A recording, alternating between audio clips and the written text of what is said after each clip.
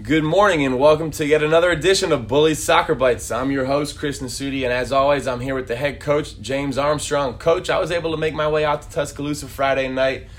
It was a real fun soccer match. Went a lot of different ways. Could have went a lot of different ways. Outshot the Tide 18-15, but unfortunately gave up a goal in the 96th minute to lose in the first overtime 3-2. Can we talk about that one for a little bit? Yeah, morning, Chris, and obviously thank you for bringing along your friends to that game. We played a very, very good Alabama team. You know, we knew going into it that their ranking was there for a reason. You know, they'd had some losses against some very good teams, but we're in each and every single game. You know, so we knew it was going to be a fight, and that's what it was. Lots of positives to take from the game. You know, obviously we didn't start off as we would have liked, but we clawed our way back into the game, you know, and obviously getting that goal right before halftime was a nice little momentum boost going into the locker room. And we made a couple of changes, you know, talked to the girls about a few tactical adjustments. And to be honest, you know, the second half, I thought we did a great job of playing our game, creating chances. And like you said, you know, at the end of the day, we just didn't quite take care of things in both boxes. You know, we gave up a couple of sloppy goals and we didn't capitalize on the chances that we created. But overall, you know, like I said, we can take a lot of positives away from that. And we've had 2 training sessions since. And to be perfectly honest, they've been the best sessions of the season so far. So the girls are motivated. They can see the positives. They can see the improvements that we're making. Now we've just got to put it all together. You know, talk about my friends coming with me.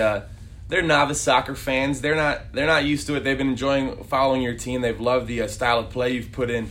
One thing that they go crazy for is every time they see a Haley Zerbel flip throw. We talk about that. It's pretty fun for the beginning fan and the advanced fan. Yeah, we've wanted to utilize it more than we've been able to be honest. But you know, Haley's feeling good right now, physically, in order to do it, and it's obviously a valuable weapon for us. She can vary up the types of service. You know, she's very accurate with the delivery.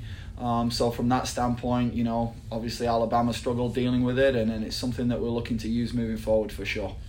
Let's look forward to this week. 2 matches this week, but first, the first one, a match that you might have been looking at for a while now, is Auburn. Auburn, you were there for 6 years, gave you the start to your college coaching career. Can you talk about your time you spent on the Plains? Yeah, obviously Auburn's a massive game for us because it's the next game, you know, and both Coach Hopper and myself will be going into this, you know, obviously as professionals. Just it's another game, you know, and a game that both teams will want to win. But, you know, Auburn, I thoroughly enjoyed my time at Auburn. My family and I will be forever indebted to Coach Hopper for giving me the first chance in college coaching. You know, I got to learn from one of the very best in the business, if not the best, you know, both on and off the field. Not only that, though, you know, there was a number of other staff members there that I learned and grew from, and classes, very, very good friends. And I was privileged to work with some unbelievable players. You know, as coaches, you're only as good as the players around you, you know. So thoroughly enjoyed my time at Auburn. And, you know, it's easy to forget, but my wife, we got engaged in Auburn. We got married in Auburn. My wife went back to school and graduated from Auburn, and we had our little one, you know, so it's always going to hold a special place in our hearts. But, you know, they'll be the enemy this weekend, you know, the biggest opponents that we've had coming in so far. They're on a great streak. They've got 9 points right now. They're playing some great soccer. They've changed up their style of play a little bit, you know, but they're possession team looking to go forward, and they've got a number of dangerous players. There's going to be a lot of players, if not almost all of them, that you're extremely familiar with. Are you going to be doing a scout this week? No, we're going to keep it. We're going to keep it the same. Coach Dunleavy and Coach Whitworth do a great job with the scouting. You know, obviously, I watch each and every single opponent, but we're just treating this game as any other game. You know, and that's the way it should be for the players. We're in a rhythm, and we're not going to upset the apple cart just because it's Auburn. And then talked about the 2 matches this week. Very important right now. If the season were to end today, the Bulldogs will make it into their first conference tournament for the first time since 2004. It's going to be really important to get points somewhere this week, Coach. You want to talk about our position in the table right now? Yeah, I think our focus is narrow right now. You know, there's so much more soccer to be played in the season.